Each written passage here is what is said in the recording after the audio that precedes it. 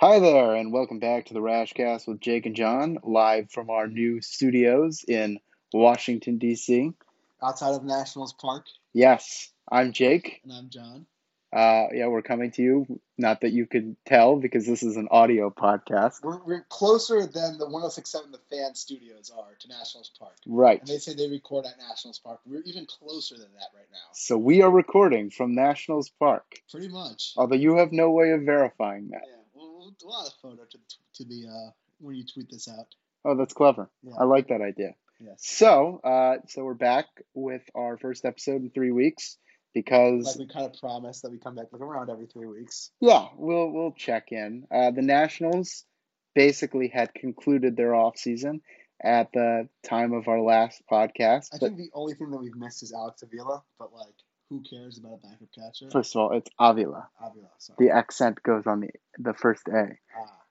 But second of all, yes, we have lots of deep thoughts about the Nats backup catcher. So that happened.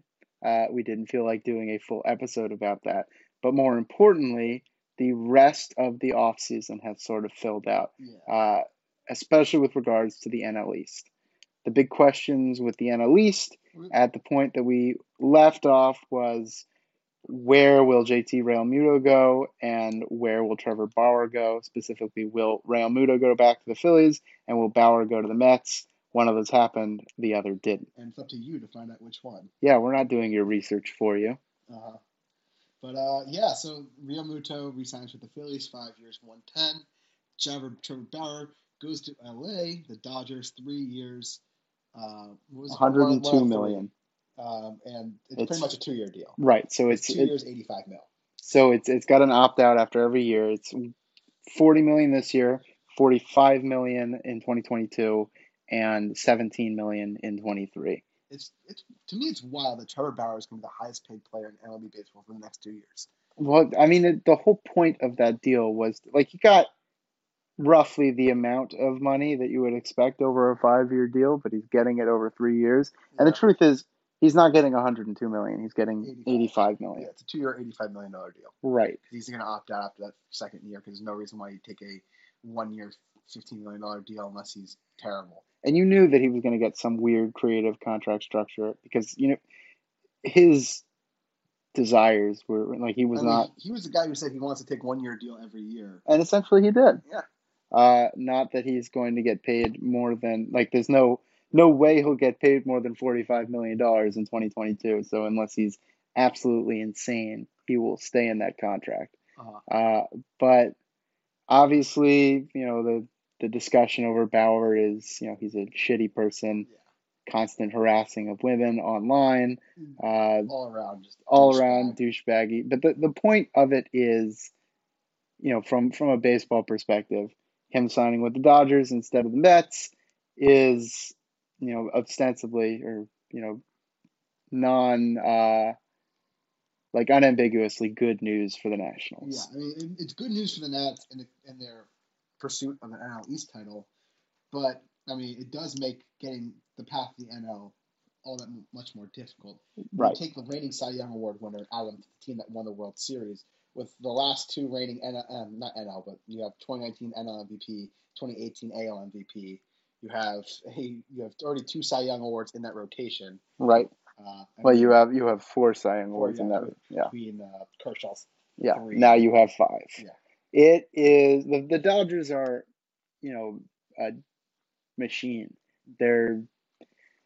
No team's unbeatable. And the Dodgers specifically, you can look at the Dodgers rotation and say with some truth that adding Bauer, if Bauer performs to his career averages, which is about a 1.13 ERA plus, that they didn't actually get substantially better because Bauer is just going to be replacing Trevor May, who could probably put up those same or similar numbers. Obviously, if Bauer is what he was last year when he pitched 12 games against the NL and AL Central. Which he faced 2 teams with their OPS plus over 100.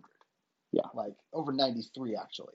Right. Last year. It was mostly bad teams. Yeah. I mean, they shut down the Braves in the playoffs, though. Right. And that was an impressive performance. I mean, his stuff looks good. His stuff looks like it will play. He's Trevor Bauer. He was a third overall draft pick. He's always had a ton of hype around him. No, he's this underdog story, man. Really, Oh, right. He's just this underdog. This guy no one believed in. This third overall pick, top prospect out of college, out of a baseball powerhouse in UCLA. Right. Everyone always counted him out. It's really good to see a guy like that, a guy who likes to harass women.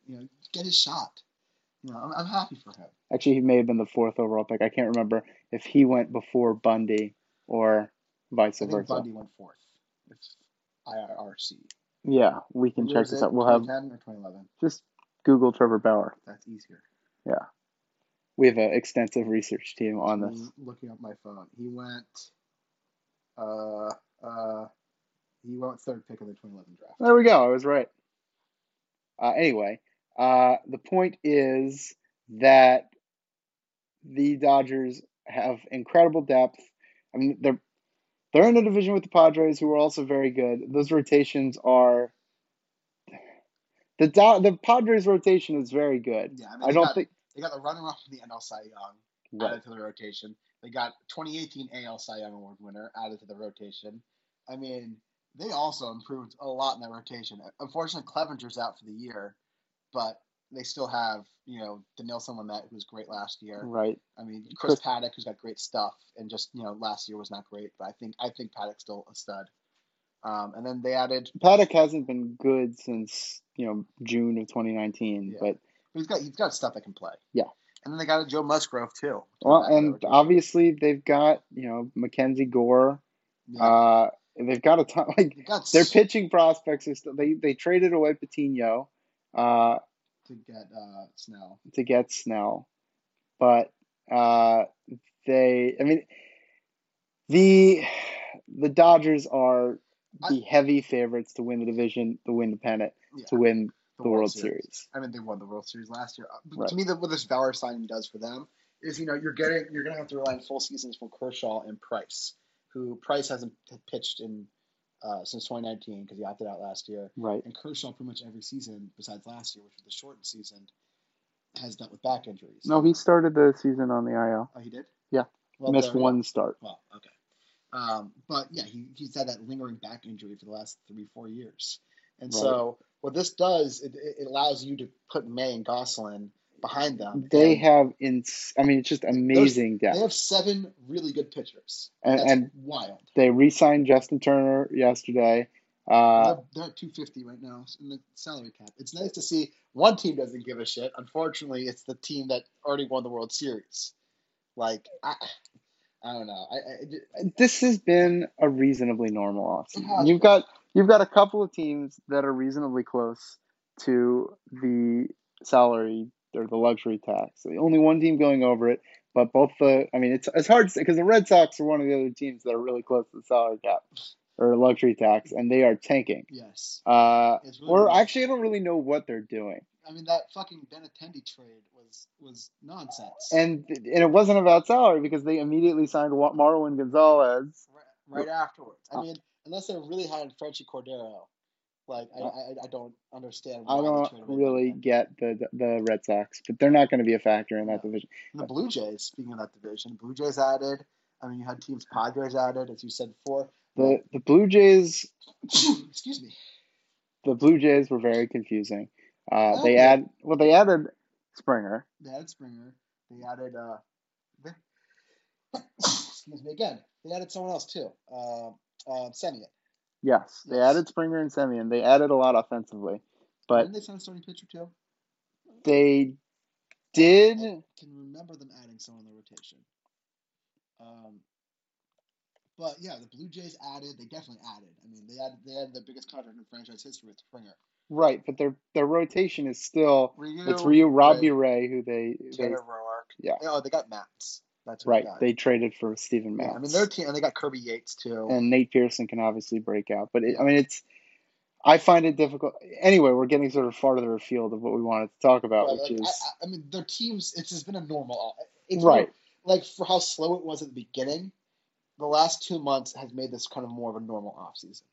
Yeah, I mean, you had teams like the Indians, but the Indians have been on the. Here's the honest truth: this offseason got pretty much done with in a normal, like maybe a little bit late, but less late than the 2018-19 Yeah, this has offseason. been a better offseason than we've seen in the past. Well, so in terms of I mean, overall money outlaid, that was kind of depressed. a Uh, little bit, but you still got like James Paxton got 1 year 8.5. well, so I wouldn't have guessed that at the beginning of the offseason. overall outlay, in terms of a year by year outlay, things look pretty normal. Yeah. In terms of long term deals, No one, there was only, I think, 3 or 2 deals that were more than 3 years that I can think of off the top of my head. You have McCann and you have Springer right? And the McCammon was just and Realmuto. and Real Muto. Those are the only 3 deals I can think of off the top of my head that were for more than 3 years. I Right. think I think this offseason is indicative of what we're going to see a lot with a lot of 1 year deals. And what that's going to do is it's going to compile. Yeah. And after a couple of years of this, you're going to have so many free agents That will drive down that will prices. drive down prices. Yes, but I don't. It's hard to say that that's a Intentional. reflection of. I mean, right? There's a lot of uncertainty right now Yeah. between the new CBA, between The pandemic. right.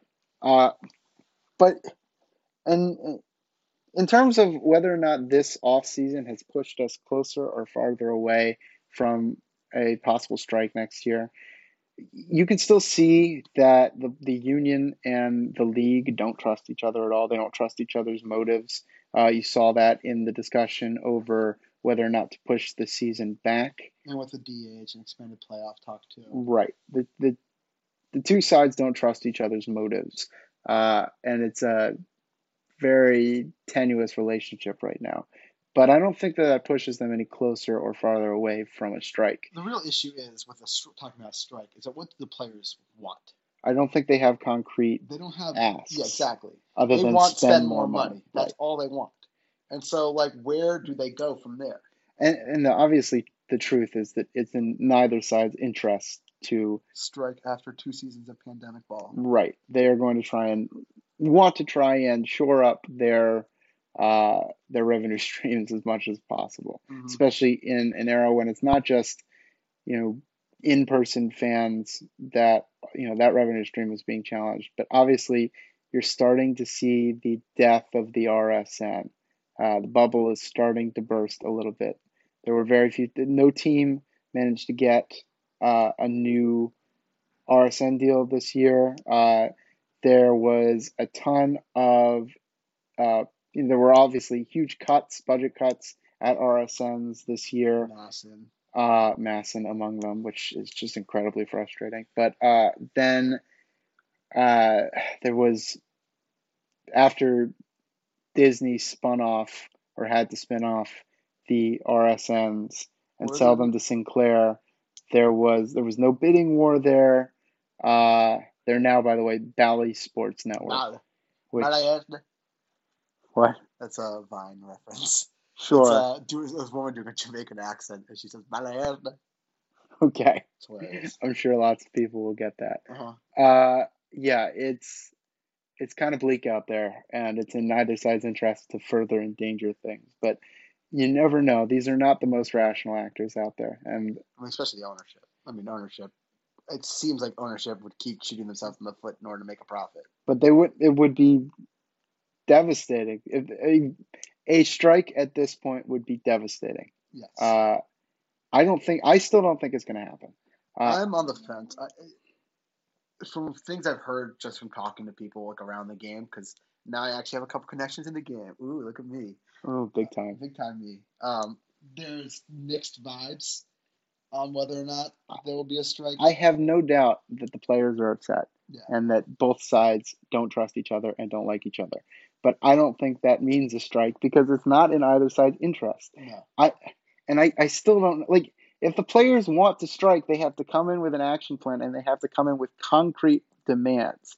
And they just, other than spend money and try, they don't have those. Like there's no consensus between the players union on how to get teams to spend more money. I think obviously they would want a salary floor. I don't know if they'd be willing to trade that for a salary cap, but there's no discussion, as far as I can tell, within the union about how to increase the non-discretionary, if we're talking about increasing the minimum salary, I think there are a lot of players who seem to think that increased free agency is some sort of panacea. When, as Johnny mentioned, with the 1 year contracts thing, uh, obviously that could create a big problem with a glut of free agents driving down price. Uh, there's just I don't get the sense that they have a coherent No. plan, and with it just being such a bad idea to It's strike right the now. worst is timing. It's the timing of everything. Honestly, I could see, and this might be the best option, to to play a season with the current CBA extended for Can a they year. play without a CBA? Yes, they can, and they did in 1994, Hmm. for a time. And then Yes, until they did. But yes, they can play without a CBA. The rules that would govern would be the rules from the previous CBA. Gotcha. That could very well happen. It just if you're gonna do this, you got to have an idea of what you're gonna do, and you got to do it at the time when no one has any leverage right now. It would just be it would be like brutal on both sides to strike at this point. Yeah, it's a lose-lose. But anyway, let's talk about baseball that could happen this year. Yes, it will happen, which I am personally very excited about. I am too, since you're living so close to the stadium. Right. Yeah, our studios are also my apartment. Yes. Don't come visit me. But obviously the thing about this season is that there was something on the table to push it back a month. I think that was not a particularly good idea, not particularly in the interests of the players, obviously, but not necessary for public health purposes. And I am looking forward to baseball season starting as soon as possible. The Nats open up spring training. They have their first workout on the 18th, 4 days from now. Woo-hoo. And it seems like short. I don't know. It also seems short. Yeah, I think don't it's know. because nothing happened in the first 2 months, and then everything happened in the last 2 months. Right. That it kind of seems like it got sped up a lot. But like, it doesn't seem that long. Also, maybe that we haven't done anything like as a society in the last 5 months besides sitting at home. Right. That like, oh, it's February already. Right. Time is time is just a concept. It's ceased to be a meaningful construct. It's just a flat circle. I've heard that. True Detective season 1. Yes. God. References people still make today. They do. But I guess since the Nats are about to start, they're embarking on their 2021 season, we should probably talk about the off season and how you would grade the off season. My personal opinion is that you really can't grade the Nats off season without looking at the off seasons of all the other teams. You're grading on a curve, pretty much. Right. The Nats have filled all of their holes, of which there were many, with adequate options. Adequate to above adequate options. They got the best first baseman out there in Bell, but that's not saying a lot. No, I mean there weren't that many available. I mean they got the best relief pitcher out there. I mean yes, best, second best between him and behind Hendricks. Yeah, they got the best left-handed reliever out there, which is what they needed. Yeah, and I get the sense that they're going to use him in the right way as a sort of lefty fireman, which is what they should do because he's their only left-handed reliever worth a damn, unless they're going to put Luis Avilan on the roster.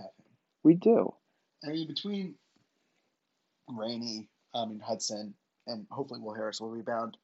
I mean, that's not. It's a good bullpen. It's a good bullpen. I mean, I'm really high on Rainey. I think Rainey took a big step forward last year. I hopefully think he'll continue that. Managed to get those walks down from like 7 to like 4.5. Mm-hmm. And with his velocity and his stuff. Actually, I think he may have even been lower than that. Yeah, he was great last year.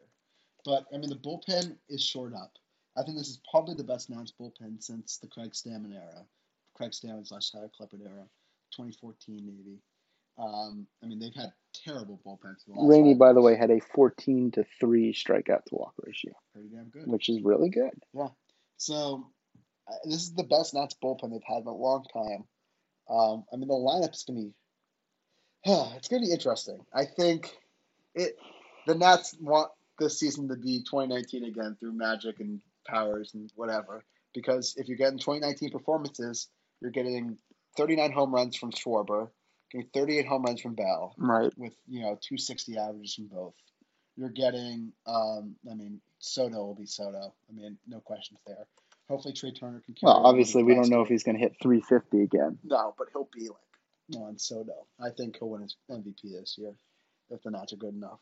He could win a batting title. He could win. I mean, he's like, we're talking about a guy who could be right now. His Player comp.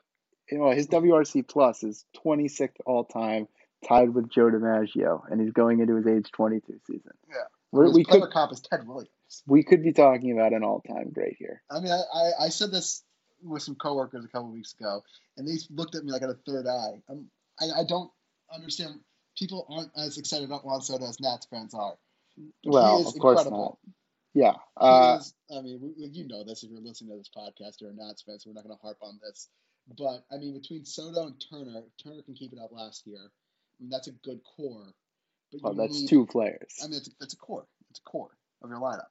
You need like Schwarber and Bell to not be. If Schwarber and Bell hit like they did in 2019, 130 and 144 OPS pluses respectively, with 39 and 38 homers, that is a good lineup that doesn't need major leaps from Robles, from Keyboom.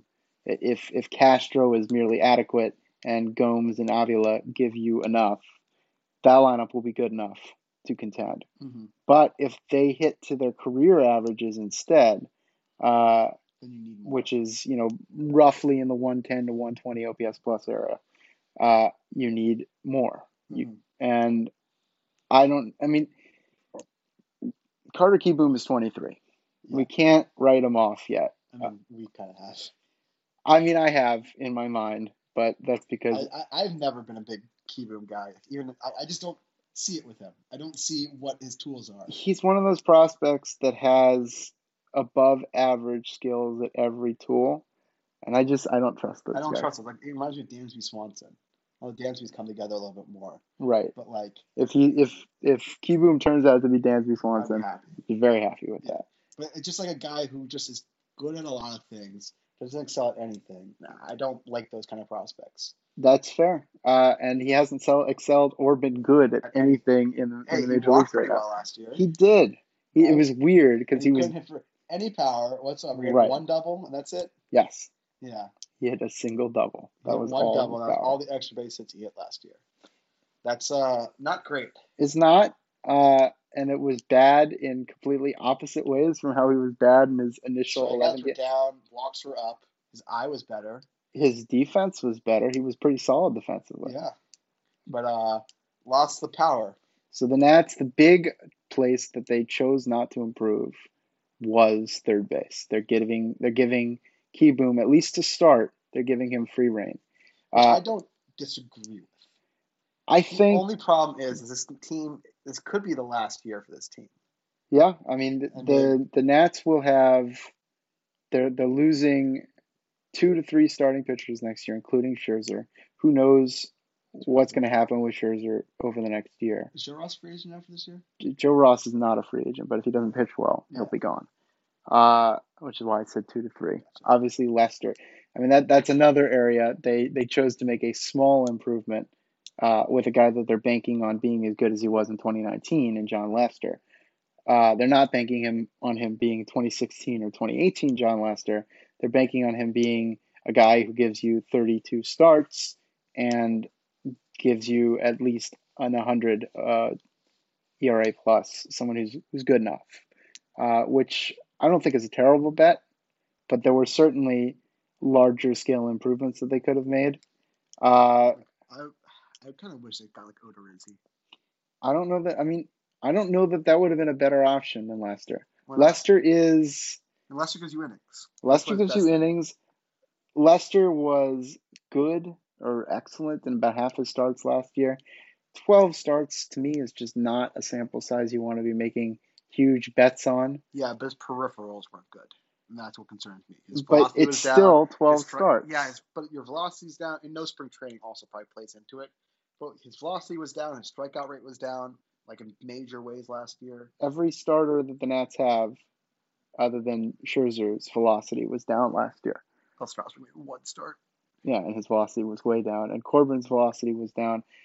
I'm not going to put any stock into 2020 until We see what happens. we see what happens in 2021.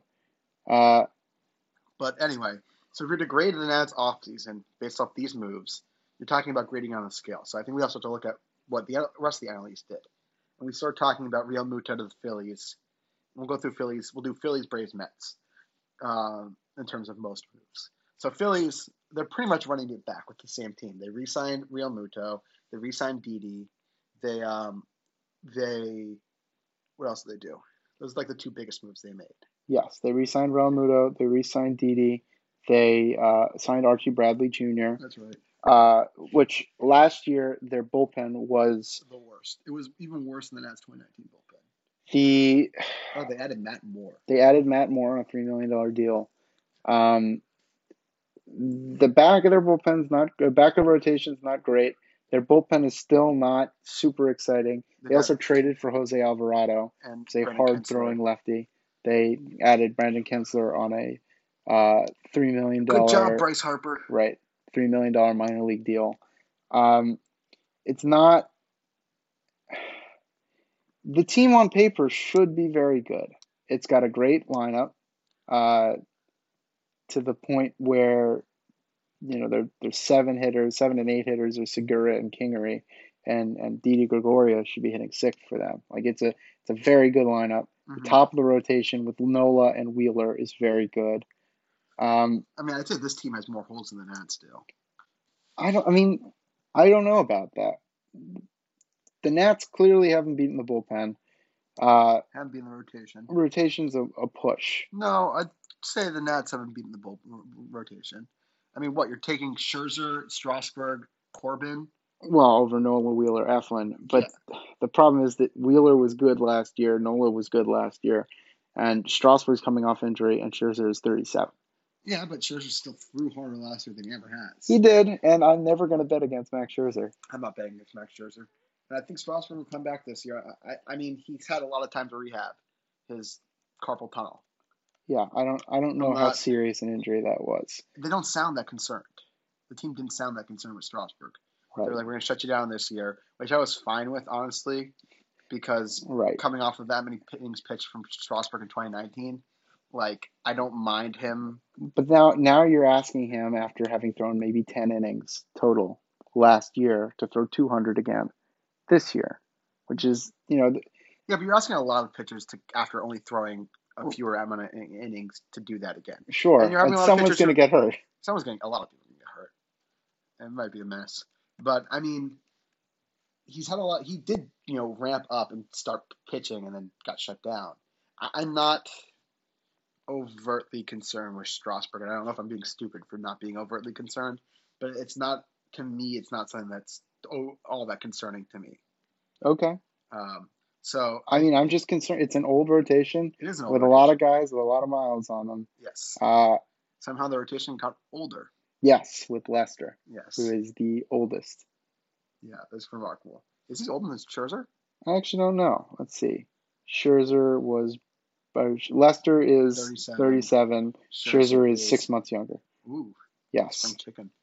Man, right. This team is so old. It's a very old rotation. Yeah, we still have the youngest player. There's no sense. The truth is that with rotations, the logic is sort of inverted. That the best indicator of your being able to go to make all of your starts is the fact that you've done it before. Yeah. And with the way that we breed young starting pitchers nowadays, where we protect them at all costs and don't let them throw more than 150 innings. Mm-hmm. The Nats, by going old at the starting rotation, are probably more likely to get more innings out of their rotation than other teams. Yeah. Or they'll break down. Who knows? Yeah, I think the Nats have the Phillies beat in the rotation. And I think they haven't beat in the bullpen. I think pitching-wise, Nats have the Phillies beat. I think offense, Phillies have the Nats beat. By a significant margin. Yeah. The Nats have the best player of either team. Yes. Well, the Nats have a top 3 offensive player in baseball. Yeah. But I still think the Nats are better than the Phillies. I think they had a better offseason. I think the Phillies just are running it back with a 500 team. And Yeah, but you got to remember I mean, why the team went 500 the last 2 because years. their bullpen. Bullpen. And their bullpen still not great. No, it's not. But it's easy to improve from, dumpster fire to not great. If the bullpen is merely not great, this should be a good team. Yeah, that's fair. So let's talk about the Mets, because the Mets had an up and down offseason that also people are still sort of sleeping on it. The Mets got the best player who moved in the offseason. They got Francisco Lindor. They did. I mean, they improved on catcher. They improved on shortstop. Their lineup is sick. I mean, between McNeil, Alonso, Lindor, Conforto, J.D. Davis, who I really like, Dom Smith, who was really good for them last year. I mean, that's a deep lineup. I mean, they could still probably add Jackie Bradley Jr., who they've been talking about to replace Nimmo. I've heard that they're out on JBJ. Bradley. Well, they also after signing Almora. Yeah, I was going to say they added Almora. The rotation is top heavy, they added Carrasco, who hasn't been great in the last couple of years. With the cancer stuff and with shortened season last year. He's been in the bullpen a lot. He was actually very good last year. He was good last year. 291 ERA. He was excellent last year. Yeah. I mean, Carrasco's a good pitcher. I mean, they're getting a good guy in Carrasco, even though he just missed some time with cancer, and you can't really predict that. But coming back last year, he was good. I mean, that's a good 1-2-3 without Syndergaard, who'll come back in July. You got DeGrom, Carrasco, Stroman. Yeah, Stroman also has not pitched in a while, 2 years. Yeah, he's the same boat as Strasburg is. Right. And then the bullpen, except that he wasn't injured. Yeah, but then the bullpen, you have Diaz, who, how was he last year? He was pretty bad. He was better. He was much better last year. You have Diaz. You have Trevor May, who they added. Betances and Familia still. Not good. Yeah, Lugo is hurt. Miguel Castro. I mean, the bullpen is I'd say it's about an average to slightly above average bullpen. The lineup is probably well top above 5 average lineup in the baseball, and the rotation is very good. It's top 10. It's thin, but it's very good. And I mean, when you're headed by Jacob deGrom, I mean, that's right. But the thing about it is, they made some small bore moves in the rotation. Other than Carrasco, obviously, they signed traded for Joey Lucchesi. Drew Peterson, or David Peterson, excuse me, is sort of a middling stuff guy. They could stand to add another player in the rotation, and there's still guys out there for them. Jake Odorizzi would be an interesting guy, although depending on how you feel about Peterson, maybe you'd rather just stick with him. It's an interesting team. It's thin, and obviously if any of their big guys go down with injury, they're screwed. But it's a very talented team. I don't know how I would rank these teams in the division, but I think that people are, because of the Trevor Bauer situation, sort of disregarding how good the Mets offseason was. I don't think that's true. I don't think I've really seen people say the Mets had a bad offseason because they get Bauer. I mean, they certainly could have done a better offseason. Well, it's because of the Bauer thing, and because of the Jared Porter thing, and because of just Cohen almost getting scammed by the GameStop thing, and it's just the Mets. I mean, the Mickey Callaway thing. The Mets they will always be the Mets. That's the you can take the Wilpons out of the Mets, but you can't take the Mets out of the Mets. Yeah, exactly. I mean, they're an embarrassment of an organization. They'll find some way to fuck it up again, but on paper, they're the best team in the NL East, and they're the best offseason. Well, then we also got to talk about the Braves. I mean, the Braves are again running it back with a division leader, and then adding. They've won the division 3 years in a row. And they're running back essentially the same team, plus Charlie Morton, plus a full season of Mike Soroka. And Marcell Ozuna in left field. Yikes. Yeah, it's not great. But he's going to hit well. Yeah, he was one of the best offensive players in baseball last year. Obviously, shortened season. Who knows how much stock to put in that. But I mean, I think the Mets have the Braves beating the lineup. Yeah, I mean, they do have the reigning MVP in Freddie Freeman. They have Ronald Acuna, who could win MVP this year. right, They have Marcell Ozuna, who's a top 5 MVP finisher last year. right. So they have 3 guys who, some of the best offensive lineup. And then you got Darno, who's been good for the last couple of years. Ozzy Albies, Dansby Swanson, who has been better. And then it kind of falls off from there. Oh, and they've got Christian Pasha, who could catch everything in center field and really make this a great defensive team. And that's something we didn't talk about with the Nats. Oh, the defense can be brutal. It depends on what happens with Victor Robles. If Robles is better defensively, I mean, the defense is still not going to be good. Schwarber. But, yeah, they've got Kyle Schwarber left. They've got Juan Soto, who is not the greatest left fielder in the world, now playing right. It could get ugly. Yeah. And that's Bell's one of those, not a good defensive first baseman. Castro's not a good defensive second baseman. right. I mean, Keyboom is shaky. Turner is defensive metrics don't like him, but he passes the eye test enough. They did get better defensively at catcher, swapping out Suzuki for Avila, but and Gomes is still good there. I don't know. There are a lot of questions about this team. Yeah, but going back to the Braves, the Braves are going to be good defensively. The question is, and this is why Pacoda is not high on the Braves, how much do you believe in Max Fried and Ian Anderson? And Soroka's going to miss some time. He'll probably be back like June-ish, probably. Yeah. Which leg was it? Was his plant leg or his it matters. I don't think it really matters for how long he's going to be out. No, but it matters for how he'll recover. Yeah, I can't remember. But it was his Achilles tendon. Snapped it in the first game of the year. It was really tough. Yeah. I don't know. They've got a good bullpen with Chris Martin, Will Smith. I mean, this team is 1 win away from the World Series. Yes. I mean, and they got, Morton. 1 win away from the World Series, up 3-1 on the clear best team in baseball. Yeah. I mean, Morton had a down year last year. The Rays really shortened him in terms of how many times the rotation he'd go through, because obviously it's the Rays. Right. But he wasn't like as good. He was not good last year. Yeah, he had a down year last year. But again, shortened season, whatever. He is 37. This is his age 37 season. And he was a guy who kind of was a flash in the pan for a couple of years. His velocity went from 90s, low 90s to high 90s. Yeah. And it's still true. He was still throwing hard last year. Yeah. But, I do like the Morton signing. I think he's a good pitcher, especially for a young rotation like that. I mean, he's replacing Cole Hamels, who didn't make a start last year. However, you're relying a lot on they're relying a lot on. What were you going to say? Oh, sorry, I was reading that breaking news that you got. It's not breaking news. Carter Keyboom says he played on a torn groin last year.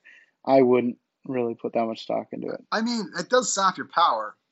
Torn groin. I mean, I don't know. That would zap your power a lot. Who knows? Who knows? He was just very bad, and I'm gonna not believe in him until I see him play better. But anyway, with the Braves, you have to play a lot of stock on a lot of young pitchers. I mean, Anderson looked really good in the playoffs last year. He did. Fried looked really good in the season and playoffs last year. I think Fried, struggles with command. He's got great stuff. I mean, he's a lefty who throws 95. I don't know. I mean, I think if I'm ranking this, so going back to our original point. Yes. Grading the Nats offseason. Based off of all the off seasons, I think the Nats probably had the second best offseason in the NL East. Only because they aren't running it back with pretty much the same team. That's in terms of the offseason. I'm not saying they're the second best team. I think they're the second best offseason. But they had so much more work to do than any of the other teams. That is true. Well, I mean, the Phillies, you could. Right. Yeah. Phillies had a lot of work to do to get back to where they were. Yeah. And they did. They did all the work they had to do. Yeah. I mean, the Braves could have added more and been they could have gone after a third baseman and replaced Riley with, a Bryant or Suarez, and they still could. Yeah. But it doesn't sound like either of those guys are getting moved before the season starts. And they've been in conversations with both those teams. And so are the Mets. Yeah. The Mets would be interesting because they've got J.D. Davis and Jeff McNeil and Dom Smith. I don't know. But I think the Nats are the second best offseason. Am I saying they're the second best team? Probably not. If I had to rank the teams right now, I think I would stick with the Braves at number 1. Yeah. And I'd go Braves, Mets, probably, I don't know where I would go, Phillies, Nats, but it would be tight. Mm-hmm. I don't see appreciable difference between those And the two teams. biggest issue is that we're playing for one wild card spot, essentially. Right, because the Padres, I'm banking on the Padres being that 4th seed. With the way that the divisions are set up, assuming that we don't have expanded playoffs, which I don't know that you can definitely make that assumption. I don't think it'll happen unless the players cave on the DH, and it doesn't sound like that's happening. You mean unless it would no.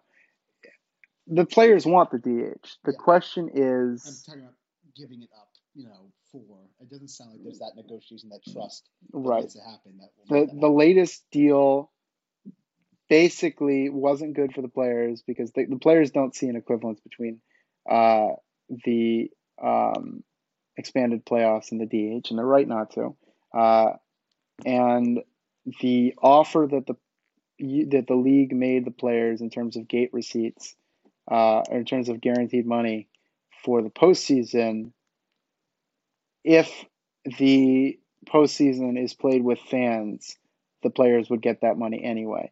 And the way the trajectory of the pandemic is going seems like a decent bet that will happen. Yeah, and also the deal if they had to cancel more games during the season, you would but even ignoring that. Yeah, but I'm saying that's why the deal is shitty for the players. Well, that wasn't the deal. The deal that wasn't exactly the deal. No. The problem with the deal was that it seemed the language possibly would have given more flexibility to cancel games to the commissioner. I don't think that was what they intended, and I don't think that was the sticking point. But the players are absolutely right that expanded playoffs would not be good for competitive integrity, which they only care about for the purposes of getting teams to spend money. But I agree that playoffs, extended playoffs would not be a good thing. No. But regardless, we don't know what that's going to happen with. But assuming regular rules, where we are now, there's one playoff spot up for grabs. Right. Outside of the division winner. Right. And I don't know that it's going to come out of the NL East just because the NL Central is also very weak. And the NL East could end up beating itself up. But someone's going to win this division. Mm-hmm.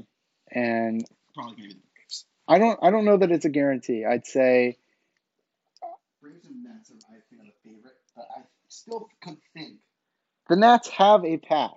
They do. If the rotation looks like it did in 2019 with MLB.com Corbin, just did a ranking of rotations. They put the Nats rotation at 3rd. If everything if the rotation looks like it did in 2019 with 3 aces and Lester giving you what Anibal Sanchez gave you, then yeah, this team could win the division. And if they hit enough, team could win the division. Mm-hmm. Frankly, they didn't win the division in 2019. Nope. Although that was more about their 19-31 start than it was about their true talent level. I think on true talent, they were just as good as the Braves. Yeah, definitely. Speaking of, we didn't talk about this. That happened the last 3 weeks. Baby shark, do do. Right. Baby shark, that is the other transaction that we missed. The Washington Nationals have re-signed. Well, invited at the spring training. Right. Well, they re-signed him. They gave him a minor league contract. The Baby Shark, obviously, Gerardo Parra. They got to at least have him come when they're fans to have him at bat. The thing about Parra is, first of all, he could make this team because there are 26 men on the roster. They've never done it with Stevenson. That's true, but there is an open roster spot for someone. It would be great to have an infield outfield type. They're counting on Josh Harrison to be that guy. But anyway, Parra was bad enough in Japan last year that he got sent down to the Japanese minor leagues. I don't know. He was also bad. He was bad enough for the Giants that he got cut a month into the season in 2019. Yes. And then Baby Shark. But anyway, going back to our original 2019 Nats, making it 2019 again through magic and through science and magic. Right. That's Parra fits in very nicely with that plan. Yeah. But if this is 2019 again, which is a lot, it's not impossible. It's not impossible, but it's a lot to say. Right. Then the Nats I think will win the division. I don't know about. I mean, remember, every single team in the division got better this offseason, including the Marlins, by the way. The Marlins added Adam Duvall. They were in briefly on. They were in on Benintendi before he went to the Royals. They were in briefly on Wilson Contreras. I don't know. It's a good division. The Marlins did make the playoffs last year, although who knows about that. They still have a good rotation. There are no gimme games in this division. It's a really good division. And frankly, I don't care that much. I am just desperately looking forward to watching good teams play baseball, and I'm happy about the fact that, like, if the Nats had won the 2019 World Series, I would feel differently. But wait. Doc, you're telling me. We gotta go back, Marty. But anyway, so going back to our original point of this discussion, what would you give the Nats rating for this offseason? Okay. I would, as we now enter the 46th minute of this podcast. This would be the end of it. Yes, I would give the Nats a B-. There were other things they could have done. They could have made more. I think they did. You don't like the hand signing. I think they could have done something else with that $11 million. Would have been interesting. But it's more. They did everything they could, roughly speaking, on the budget they had, and they're the third highest payroll in baseball right now, fifth highest luxury tax number. You know, they spent a reasonable amount for a team that they added what, like a $20-30 million in payroll. They are $8 million under the luxury tax right now, so it's hard to fault them for how much money they spent. And obviously they could have gone bigger at other positions, but I don't think they could have filled every hole that they had on the tax number that they were going for. Mm-hmm. So at that, you know, if we're grading on that, they did a good job. But with the way the division is set up, I mean, I'm not confident it's going to be enough. Yeah, I'd give them a B+. I think they again, as you said, they filled every hole. I'm not a fan of the Schwarber signing. That's my least favorite move of the offseason. I think. What would you have gone with instead? I mean, honestly, Michael Brantley for $4 million more in an extra year. I mean, you need a left fielder next year. I mean, I love Michael Brantley. I think he would fit perfectly in this offense. I love the idea of Soto and Brantley in the same lineup. But the Nats went big on power. And Schwarber, in terms of batting eye, gives you a lot of what Brantley does. Yeah. He gives you good at bats. He strikes out more, but he gives you good at bats. And I don't think I hate the idea of going in on power. No, but I feel like you could have gotten, who was the other left fielder Peterson signed for less, $3 million less than Schwarber did. And then there's another guy who signed for like $1 million less than Schwarber. I can't remember which left fielder did. Got a 1-year, $8 million deal. Who's a guy who I wouldn't have hated us getting. Just can't remember who it is, but I remember someone did it. Jock Peterson? No, another guy. Not Peterson. Eddie Rosario? Rosario. Okay. Rosario is the guy. Like, Rosario plays better defense than Schwarber. Rosario has less power. He has a lot of power, but he walks less. Yeah. I mean, it's... You're just looking at... Yeah. The Nats they made a plan this offseason, and they executed it. Yes. Whether or not you like that plan. I feel like coming into the offseason, they circled 4 players they wanted to get, and they got those 4 players. And they circled an offense that they were trying to build. I feel like they wanted Schwarber from the get-go. They wanted Lester from the get-go. That was the guy they saw was available and got, and was at the right price. Right. I don't know. It could work. But I think I love the hand signing. I think this is the first time the Nats have really, not the first time they've signed a reliever or gotten a closer, because they've gotten both, but gotten a guy. I love Brad Hand. I think he's got the best slider in baseball. I mean, it does remind me a little bit of the Soriano move in the sense that it was a team that wasn't necessarily hurting for a reliever, that signed one who was the best reliever available, who has some warning signs in terms of declining velocity. Yeah, but he's got better stuff than Soriano. Soriano had great stuff until his fastball went from 94 to 91. But I think the way that Hand stuff plays with that wipe out, the fastball wasn't Sam's best pitch.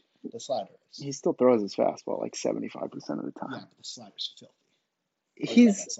He's a great fit, and the Nats don't need him to be the greatest pitcher of all No, time to I mean, fit in the rotation. I I love mean, the hand signing. I really like the Bell get. I love Josh Bell. I think he's a great. I think switching first basemen are cool. I think between him and Carlos Santana. Um, would you rather had Santana over Bell for no, roughly the same amount of money? no, I think I'd rather have Bell over Santana. I think Bell has a higher ceiling than Santana does these days. Yeah, but Um, Santana works at bats, yeah. has a lot of. I don't know. I mean, I see what the Nats were going for. Mm-hmm. I don't know that it's going to be enough given how much the rest of the offense improved, or the rest of the league improved, or the rest of the division improved.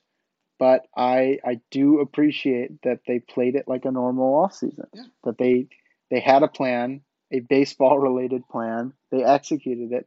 They're trying to win games, and they're going to give us something to watch Yeah. next season. And it's pretty cool that you've had a team, just as the Nats, that have consistently added it pretty much every offseason Yep. for the last decade. Yeah, I mean, since 2011, they had Jason Worth, and they added more in 2012, and they got Gio Gonzalez in 2012. 2013, you said Soriano, and Dan Heron. There's just guys that come off the top of the head. right. 24. I mean, this is a team that every year has put together a competitive team on paper to start the year for the past decade. Yeah, they've tried. The only moves they've made this entire run from 2011 to 2021 Was 2018. was yeah, and that was just trading Gio Gonzalez and trading Matt And Adams Daniel Murphy. and Daniel Murphy. Like those were not they didn't uproot the upholstery there. It I was can't just remember who we traded Murphy to. Cubs. That's what I thought. Yeah. Yeah. And then Gio went to the Brewers and Matt Adams went back to the Cardinals. Yes. And then back to the Mets. And then I think he retired or something. I think it's all out of baseball. I don't know. He had a minor league deal with the He didn't Mets. make the team. Then he went to the Braves and he did make the team. Yeah, that's right. Yeah. Oh, he was on the Braves last year. He played for the Braves. I said did make the team. He had a walk-off home run for them. I know. Yes. That was yeah. Anyway. That wasn't one of the spring training games, I think. No. I can't. Sure Whatever. Anyway, but this is a team that consistently put together. I mean, kudos to the learners. Kudos. I mean, complain about they're not adding Rendon last offseason. I'm not gonna. They gave a $235 million contract to Steven Strasburg. Like, you could complain about them. You can argue that they maybe should have signed Rendon over Strasburg. You could argue that obviously last year they would have been better off if they'd signed Rendon. Yeah, I mean they didn't have Strasburg last year. Right. But this is kudos to the. I mean, I don't like giving kudos to owners because they spent money this offseason. And they consistently spend money, and sometimes they penny pinch in weird ways. But they didn't really do that this offseason. Not this offseason. No, but they do add to the team, and it is a nice thing to see when you see teams like the Red Sox, the Indians, the Cubs. 2 or 3 are huge markets. I still can't believe that the Red Sox, with the amount of tearing down that they've done, still have a payroll over $200 million. And still have the second worst farm system. Yeah, and the Red Sox have handcuffed themselves in $1.5 million ways to just be a terrible team for many years to come. They were so much better off just keeping the team they had and just like spending an extra $20 million going over the second tax or the last tax than doing what they're doing now, which is losing a lot of money and being terrible. Yep. So, let's see how this when we'll be back. I'm super excited to watch baseball this year. Yes, I am. And it'll be hopefully a little bit more normal. Yep. So we'll see you next week or whenever. Maybe have a special guest on next episode. It's possible. It's possible. Maybe not. All right. Talk to you soon.